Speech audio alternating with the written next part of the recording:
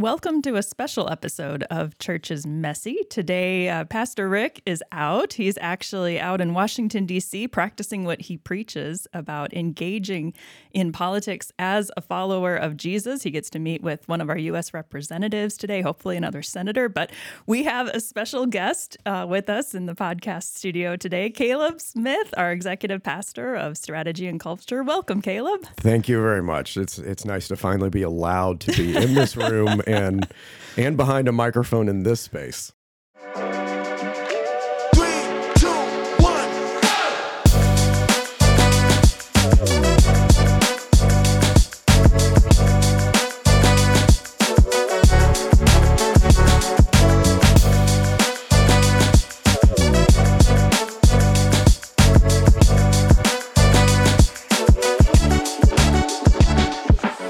Absolutely. Yeah, it's been well overdue for having you on. I think every time you've preached, it's either been over a holiday or sometime when the podcast's been on hold. So it's just not quite worked out naturally to have you on. I assure you it had nothing to do with not wanting you here, but Oh, I know. There's all those conversations that go on behind the snes, so it's totally fine.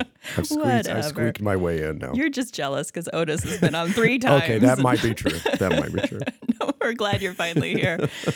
Wonderful to have you after you preached a great message this last weekend over Mother's Day. It wasn't specifically a Mother's Day message, but I think it really spoke to the heart of a lot of moms, myself included. So I appreciate that. Yeah, absolutely. I get into kind of these what I call kind of one-off Sundays. It's like Mother's Day, Father's Day, even New Year's Day can fall into that category, and it always kind of goes back and forth on how much should we dive into the hallmark celebration that has been created for this day. Yeah. But the honoring moment. But then the people who maybe have hurtful memories about this type of day or what it means in their life. And it's always that balance of how much do you really go in and how much do you try to keep it in a way that is challenging to everybody. Well, and I do recognize that Mother's Day is a day with a lot of landmines that are easy to step on, especially for you as a middle-aged white guy, as you self-described. Just figure it's better to name it and claim it on the stage in front of everybody. Yeah, I love the theoretical sermon title of Mansplaining Motherhood. That was great. That was pretty funny because I had a couple people come up to me afterwards, and they were like, I was really hoping you were going to give us a couple things under mansplaining motherhood. Like, I want to hear that message. So I don't know. Maybe that'll be next year. We'll see. Very good.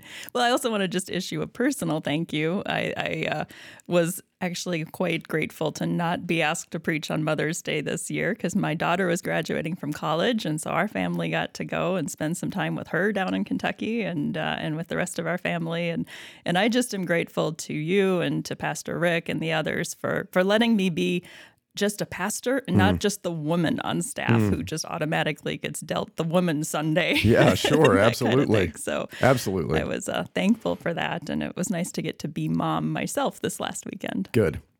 Glad for that. Yeah. But again, I think it was a well-crafted message that both addressed some topics that a lot of moms struggle with, because I think the idea of wanting to be in control is a fairly universal feeling among a lot of moms. I think from the beginning of time when our kids are little, we have this sense of I am responsible for everything that happens to this little human now. And it is difficult to trust God with what he's doing both in our own lives and especially in our kids' lives. And so even though your message wasn't intentionally speaking just to mothers, I think it resonated very deeply with a lot of moms. Yeah. And even to kind of bridge that gap, I mean, even as a dad, like that's what a lot of it is born out of for me. I think I only mentioned this during the third service of preaching, but we try to control so many things. I mean, me as a dad, I try to control all of the practices that are in our house about what are all the parameters that need to be there so that my sons get the best grades possible. Like, okay, if they just do this, then do this and do this, and then everything will work out. And so I try and set all of these all of these tasks and these lines in the sand on do it by now, do it by now, do it by now, thinking that it's just going to automatically result in something. And I'm just trying to control the whole piece of that. At least in my discipleship too, the challenge that I have is look, my kids right now, they love going to church. Right now, they proclaim Jesus in their actions and their words, whether they're at church or at school or with friends or whatever.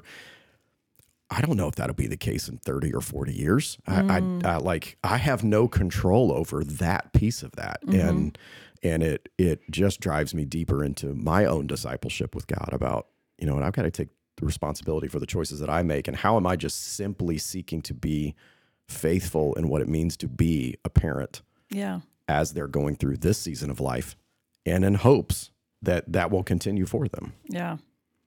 Back when I was a flight instructor candidate, I received some horrible advice from the pilot that was training me. And he said, when you're approaching the way that you're regarding your students, if your students have great success, they earned that all the way along. But if your students ever fail a test, that's your fault. Oh, wow.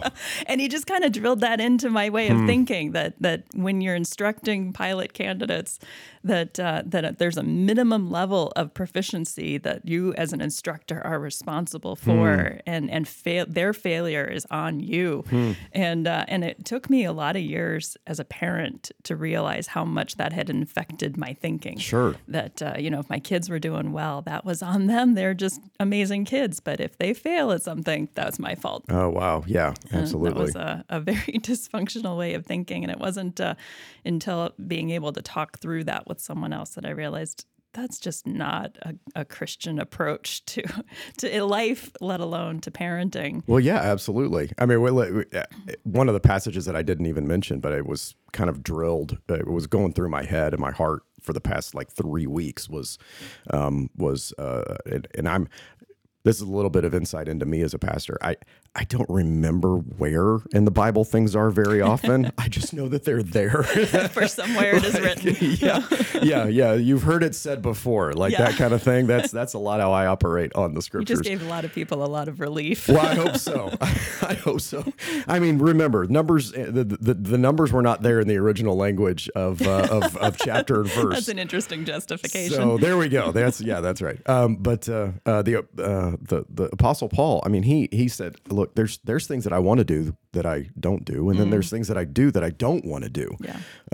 And I think that there's that real struggle of it's the personal choice side of things that has to come into play into this, and nobody else has any responsibility for that except for you, which then is a part of the whole. I mean, I'm kind of flowing into, but it's a part of the columns conversation. Yeah. Who I am, that never changes. And even I think Paul is referencing that when he's in that passage when he says, when I do these things, that's the Holy Spirit working in me. But then these other things, what I do and what is needed in these other areas, I've got to take responsibility for my choices. And sometimes those are good and bad.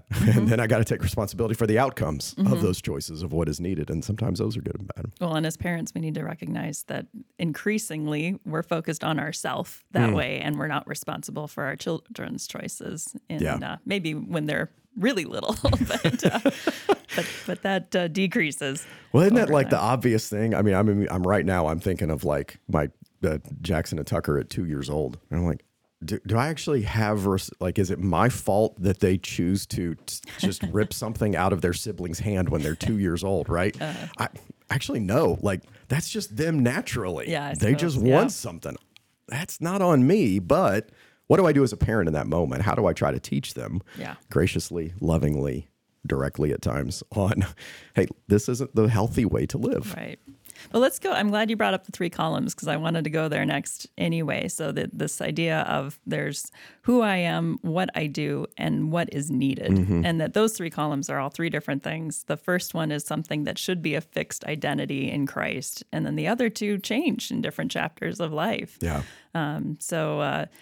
Talk more about that and how you've found this to be a helpful strategy for life. Yeah, sure. So I'll kind of go to our staff culture here. So part of my role is to say, what is the culture that we want in our church, and what is that culture that we want our church to exhibit in the community, and first and foremost, that has to start with our staff. If our staff are not pursuing these things, if we aren't rallied around these things, then it's never going to get down into the rest of our representation of the body of Christ. So with our staff, we talk about who I am. And again, that being the fixed thing, who I am in Jesus and my identity being in that space. What is it that I do? I could have a title, but that title might change from one thing to the next, or one season to the next, or one context to the next within my role in the church. But then what is needed can look very different as well. What I do can sometimes be something that lasts a little longer. That can be, it could be associated with the job that I'm hired into. So right now I'm executive pastor of strategy and culture. Maybe that lasts for the next 5 years. But maybe in 5 years, there's a new role that we put together here, or that the Lord leads us into leaning into. And maybe in 5 years, that title changes. So what I do shifts at some point. But the what is needed part, I think, is the one that changes more often. And I, for me, that's really where it is, the idea of remembering that we are not ultimately in control. That's what happens in the what is needed for sure, because what is needed in a moment, that's going to change all the time. And I can't just go around trying to fix everything. It's like, if somebody just walks into the church and they need a conversation in that moment, well, I may have 10 other things on my list that I'm like, man, I'd love to get these done today, but this person is right here. Yeah. And what is needed right now is just to talk with them, is just to sit with them and listen, and is just to sit with them and pray. And so the what is needed can change in a moment's notice without us having much control over the situation. Well, that's a good point of the importance of keeping the who I am column separate from the other two, because what is needed may align with who you are. It might not. You might be called to do something that isn't necessarily how you would choose to identify yourself, but the need is in front of you, and you're going to set that aside just to meet that need. Absolutely. It's one of those things. One of the examples from my life, even just over the past year, has been here as a part of the staff at Autumn Ridge was Easter. I think it was even just last year. What was needed on Easter Sunday? Well, executive pastor, right? Like, what should I be doing? I don't know. Just standing around talking to people in the lobby, doing the pastory things, right? What was needed during one of our services?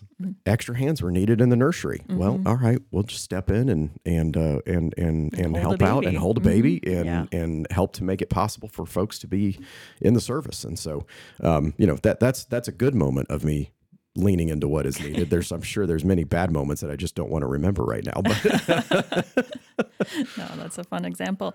But I appreciated that you emphasized how easy it is for us to confuse who I am with what I do. And I resonated with that quite a bit. You gave some possible ways that we might maybe get that confused by that who I am might be defined by what I do. And I think that's very common.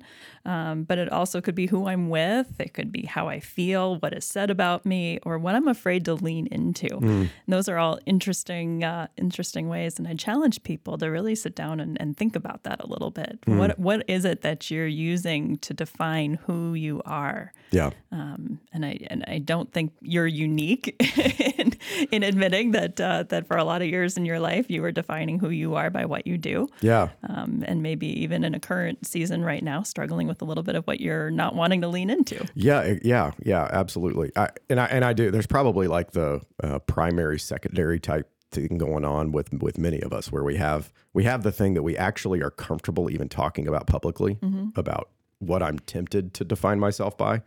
But there's probably something underneath the surface that we are not willing to talk about, that we try to hold back on.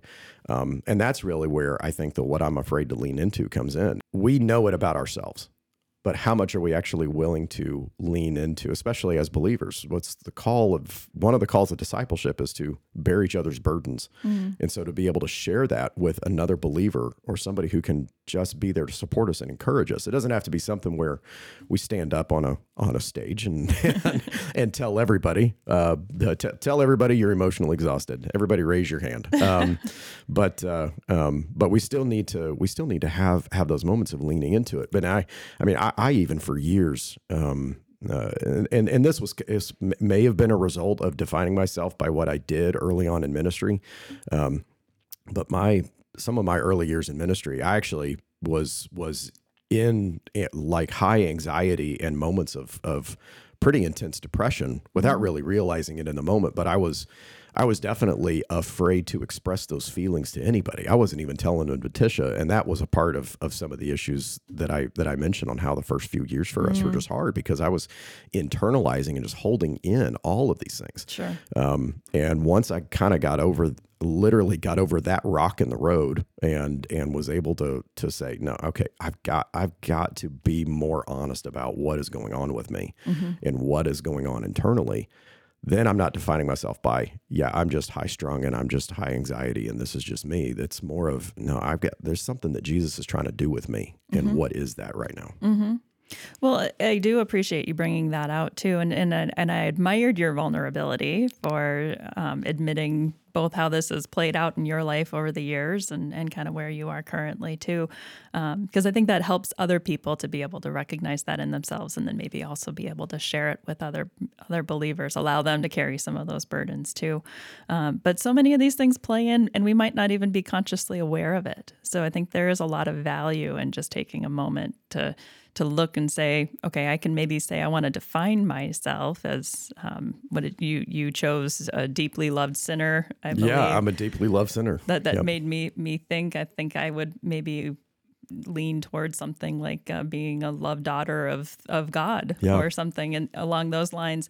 But there are certainly little other things that play into it that we may or may not be aware of. So just being able to call those things out is really helpful. Well, and the walk of the walk of discipleship, the walk of the way with Jesus, whatever terms we kind of use to describe this journey of life we're on is a part of that of discovering the things that we maybe can't put words to yet. And one of the examples, and again, this kind of hit the cutting room floor early on because I was like, this would take forever. It was like the chronologically walking through Peter's life and his discipleship journey. And it's like all of these moments of I think a lot of it is him learning something brand new about himself that he thought he had figured out. And then Jesus is like, nope, there's a whole nother area here that we need to bring to the surface. And it's everything from the stepping out of the boat and walking on the water to Jesus, and then the sinking in that moment. There was another thing to be learned from that for him, all the way to even his physical defense of Jesus, cutting off the ear of the servant who was there arresting Jesus, trying to protect him, trying to control the moment, but then denying Christ 3 times. But then to Jesus's moment of, you're the guy that I want to be a central part of what's happening over these next years as this next the thing church gets unfolds. going. Let's go. Yeah, absolutely. Yeah. Well, it sounds like you're ready for your next standalone sermon. That'd be a great message. I want to hear that one. I have lots of ideas about nice standalone sermons that don't fit in series. This is probably why I'm not a lead pastor too, because they'd all just be one-offs all the time. Well, you do one-offs very well. The middle column, the what I do column, I know we've talked as a staff about different things, and you would identify that more in line with your staff role. But in just in your general life, in the message, you said that you and your family organize the what I do column by the phrase "follow the cloud," in reference to God and the story that you brought out. Talk a little bit more about following the cloud and what that actually looks like in a practical way. Yeah. So in a practical way, this is also the backside of preaching 3 different times on a weekend and not doing it as often as someone like Pastor Rick, is I forget which scenarios I may have said this in and which ones I didn't. You literally could listen to each one, and there may be you may learn something new in each one about me personally from a new story. But this is our 8th church that we've served in 22 years of marriage and in 22 years of ministry. 8th church in 8 states. Wow. So following the cloud for us is like this definitive practical thing. Now, God's never done the, like, as Numbers chapter 9 talks about, he's never done the unpack in the evening and then in the morning it's like, oh, well, I guess we're going again. Like, that's good. It hasn't literally been that. There definitely been a moment or two where it's felt like that. Sure. But it's just been this constant movement. And a part of my own control moment in this was defining who I am by what I did, like that piece of paper that is the resume. Early on, I was like, nobody will hire me. I mean, we got to interviewing for our 3rd or 4th church for doing youth ministry, and I remember telling Tisha, I wouldn't hire myself if I just looked at this piece of paper, because it just looks like this dude, just like every time something gets hard, he's out of there. After that honeymoon season, he's figuring out something else. But I've heard some of your story, and that's not it. Right? Yeah, that's not it at all. And a part of that for me is even the proof in that is God's continually just reminded me over and over again, I'm bigger than a piece of paper. Don't focus on what you think. And some of this even goes back to I think of what God said to which prophet was it who anointed David, King David? Samuel. Thank you. But he said to Samuel, don't judge by the outside. Man judges on the outside. God's looking at the heart. And I'm judging myself by what's on the outside. I'm judging myself by what's written down, and what does this say that it may define me as. And it took a lot of leaning into what I was afraid of, and God just reminding us over and over again through the roles that we were able to serve in, through the churches that we were able to serve in, through the times of learning and the times of education that we were able to be a part of, and the way that He has crafted at least the journey of our family. It's like literally the only thing that brings us peace is being firmly planted in this idea of we follow the cloud. And because if we do anything outside of that, we're trying to control the moment. Okay. So I love what you're saying, but I'm going to keep pushing you on it a little bit, because on one hand, you've got the white-knuckled, tight fist grip on the steering wheel, trying to control everything. And on the other hand, you're saying it brings our family peace to just simply follow the cloud. And these things feel like they're a little bit diametrically opposed. Okay, Svea, this isn't supposed to be like a counseling session for me, so I think we need to ratchet this back a little bit. but no, help us out here a little bit. So I feel this inner warring tension here between these two things, and I'm not speaking about you as a unique person, because I feel it in my own life too. But how do you work those two things out? How do you wrestle through that and just say, okay, I know my tendency is to want to just try to control the situation, but I know it's going to be better if I just follow God in this. Really, for Tish and I, it's been the fact that we and again, this is a result of all of the work that we did early on in our marriage of healing and getting through a lot of these things that we just would internalize and keep private. But like, we wouldn't talk about it with each other, and we wouldn't talk about it with anybody else. And everybody says they want to get better at communication in everything. It's like every organization. We actually learned this from an interaction I had a couple of weeks ago with a Christian clinical psychologist and an organizational guru, and he was like, "Look, it doesn't matter what staff survey anybody does, the organization will always say, we need to get better communication. Yeah, like, that's the number one thing in everywhere." And most families are going to be the same way. They're going to, like most couples, if you like really sat them down and said, what do you guys need to get better at? Communication is going to be somewhere there in the top. Yeah. So for Tish and I, it's where we just don't internalize those things. So instead, we speak our fears out loud. It's kind of like even how Numbers chapter 9 in that section of describing what was following the cloud. What did that look like? Like, it doesn't talk about all of the disagreements, arguments, stresses, pressures, broken bones. Like, it doesn't talk about any of the negative pieces of what it meant for the nation of Israel to just pack up and move all the time whenever the cloud shifted. Yeah. Could be a year, could be hours, could be 2 days. And so when I say, we've just learned to rest in the peace of knowing that God's got it and that He's in control in that moment, and we need to keep our eyes fixed on Him. Beneath that surface is us making sure that if we need to yell at God, we yell at God with the other person in the room, so that there's somebody else in that room to encourage us and to help us in that moment. Like, it's okay to speak what is really frustrating us. But I think it's that part of allowing it outside of ourselves that becomes one of the cruxes of being able to really lean into the peace that God is trying to offer in the moment. But I'm still not totally settled in, like, again, I'll go back to my kids' grades. Like, I'm not totally like at peace about how they're approaching school and what practices they have. And I'm still kind of trying to control all of those pieces. And so what does following the cloud look like with them? It's making sure that Tish and I are just constantly on the same page. Hey, look, this is what's happening in their class. This is what it looks like is happening. Are we on the same page about trying to encourage them to do A, B, and C in order to help this class out, like in order to help out how their study habit is, or how they're approaching maybe a teacher they don't like, and it's hard for them to kind of hear the information because they just don't jive with the teacher well. How do we help them in those moments?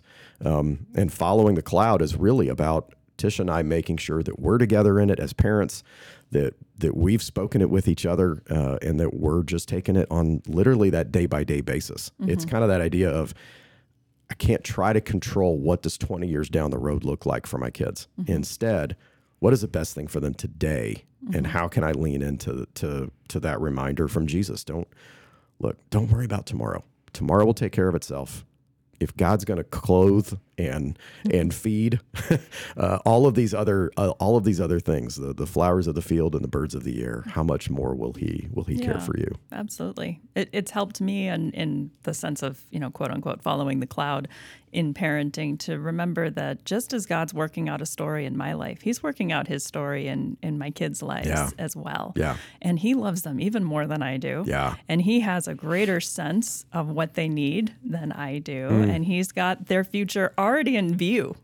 For me, I might be trying to head them towards a certain point, but He already knows where He's taking them. Yeah. And so being able to release some of my sense of wanting to control that and just trust that He's working out His story in their lives. And sometimes I just even need to get out of the way a little bit. Yeah. And I love that, because there's the verbal reminder. It's not Caleb's story that I'm trying to work out in my kids. Yeah. God's working out His own story in my kids. And ultimately, that's what we want. And that's what we want. Yeah, we want that for them.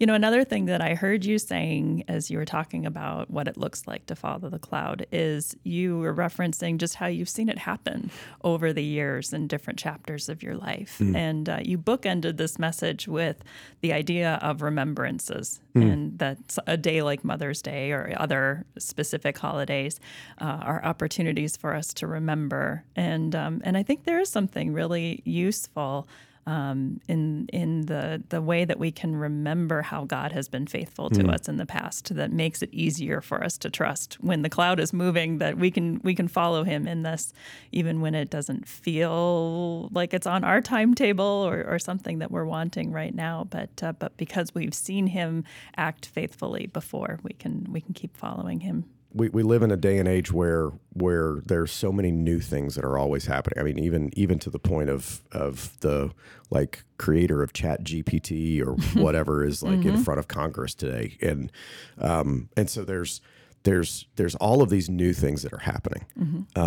but I hear people talk about how these are the most perilous times we've ever lived in. And I'm like, I get that to a point, and maybe it is for us personally. It's the most perilous times, but is it the most perilous times in the world, in the history of the world? Is it the most perilous times? I have no idea what the emotions would have been, what my emotions would have been in World War II times. Like, I could have thought those were the most perilous times.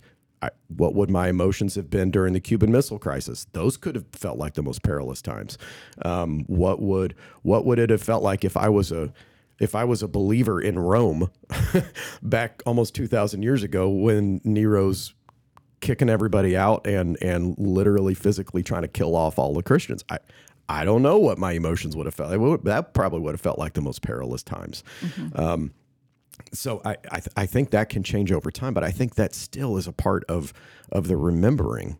It's the remembering of God's faithfulness. Like if these things have been happening over and over and over again throughout history, what never changes is who God is and how we can see him working. My brain typically sits at this like 50,000 foot level. Like it actually can be hard for me to describe like the practical day-to-day things. Or a big picture strategy. I think about the big guy. picture type stuff a lot. And I love history. I was going to be a history teacher before I changed my major and decided to go with youth ministry. And yes, there are degrees out there for youth pastors. Just as a little aside, the final of my youth ministry course at the Christian college I went to was to plan a pizza party for the class. That was That's amazing. Yeah. So for the final 2 weeks of this class, there were 12 of us in there, and every day was a pizza party with games. It was fantastic. Wow. I loved it. What a class. But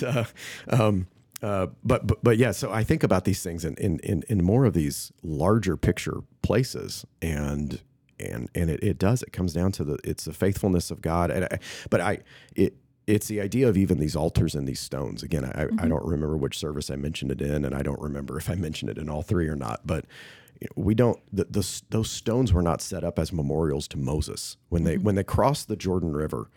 And they stacked these stones. They were stacked as an altar in some way, shape, or form, just to be this like obvious sign of a conversation trigger. Yeah, exactly. These were put here intentionally. Hey, why are these all stacked here? So when you walk by them with your children, tell them what God's done for you. To tell them about the faithfulness of God. It wasn't a memorial to a person. It wasn't a memorial to even to that specific moment. It was about God's faithfulness and how he had been with the people. And for me, I think there's a whole level of, even for us as a part of this local church, a part of this local body, Autumn Ridge Church, we're over 165 years old. Like I think we're about 167, 168 years old as a church. We stand on the shoulders of those who first moved here 168 years ago and said, you know what, let's just start to gather and worship together. And we stand on not just their shoulders of their discipleship, but it's the faithfulness of God over all of those years. Now, how long will this last? We don't know that. That's a part of following the cloud and allowing for God's going to take care of tomorrow. And if you read the whole Bible, in the end he wins. It's like we know what the end is, but it's still the steps of us walking day by day in discipleship and in faith. Yeah. Well, Caleb, I appreciate you coming on today, and it's fun to talk a little bit more about what it looks like to follow the cloud and to recognize the faithfulness of God through all of these different chapters of our lives. And again, I just really appreciate the way that the message didn't need to be specifically addressed to moms to be very relevant to moms, but to all of us in the sense that we do like to control things, but we do have a God who is ultimately in control, and his way is even better than ours might be. Absolutely. Yeah, it's been fun. I appreciate the invitation, and as is usual in my life, and this is a little bit of leaning into the fear. What am I afraid to lean into? Typically, when I do these things, they get invited once, and then I never get a call back to come back. So we'll see how long the time lasts between the next time that we do this. All right. Well, don't overthink it. It's been good talking with you today, Caleb, and look forward to the next time you preach. Thanks so much.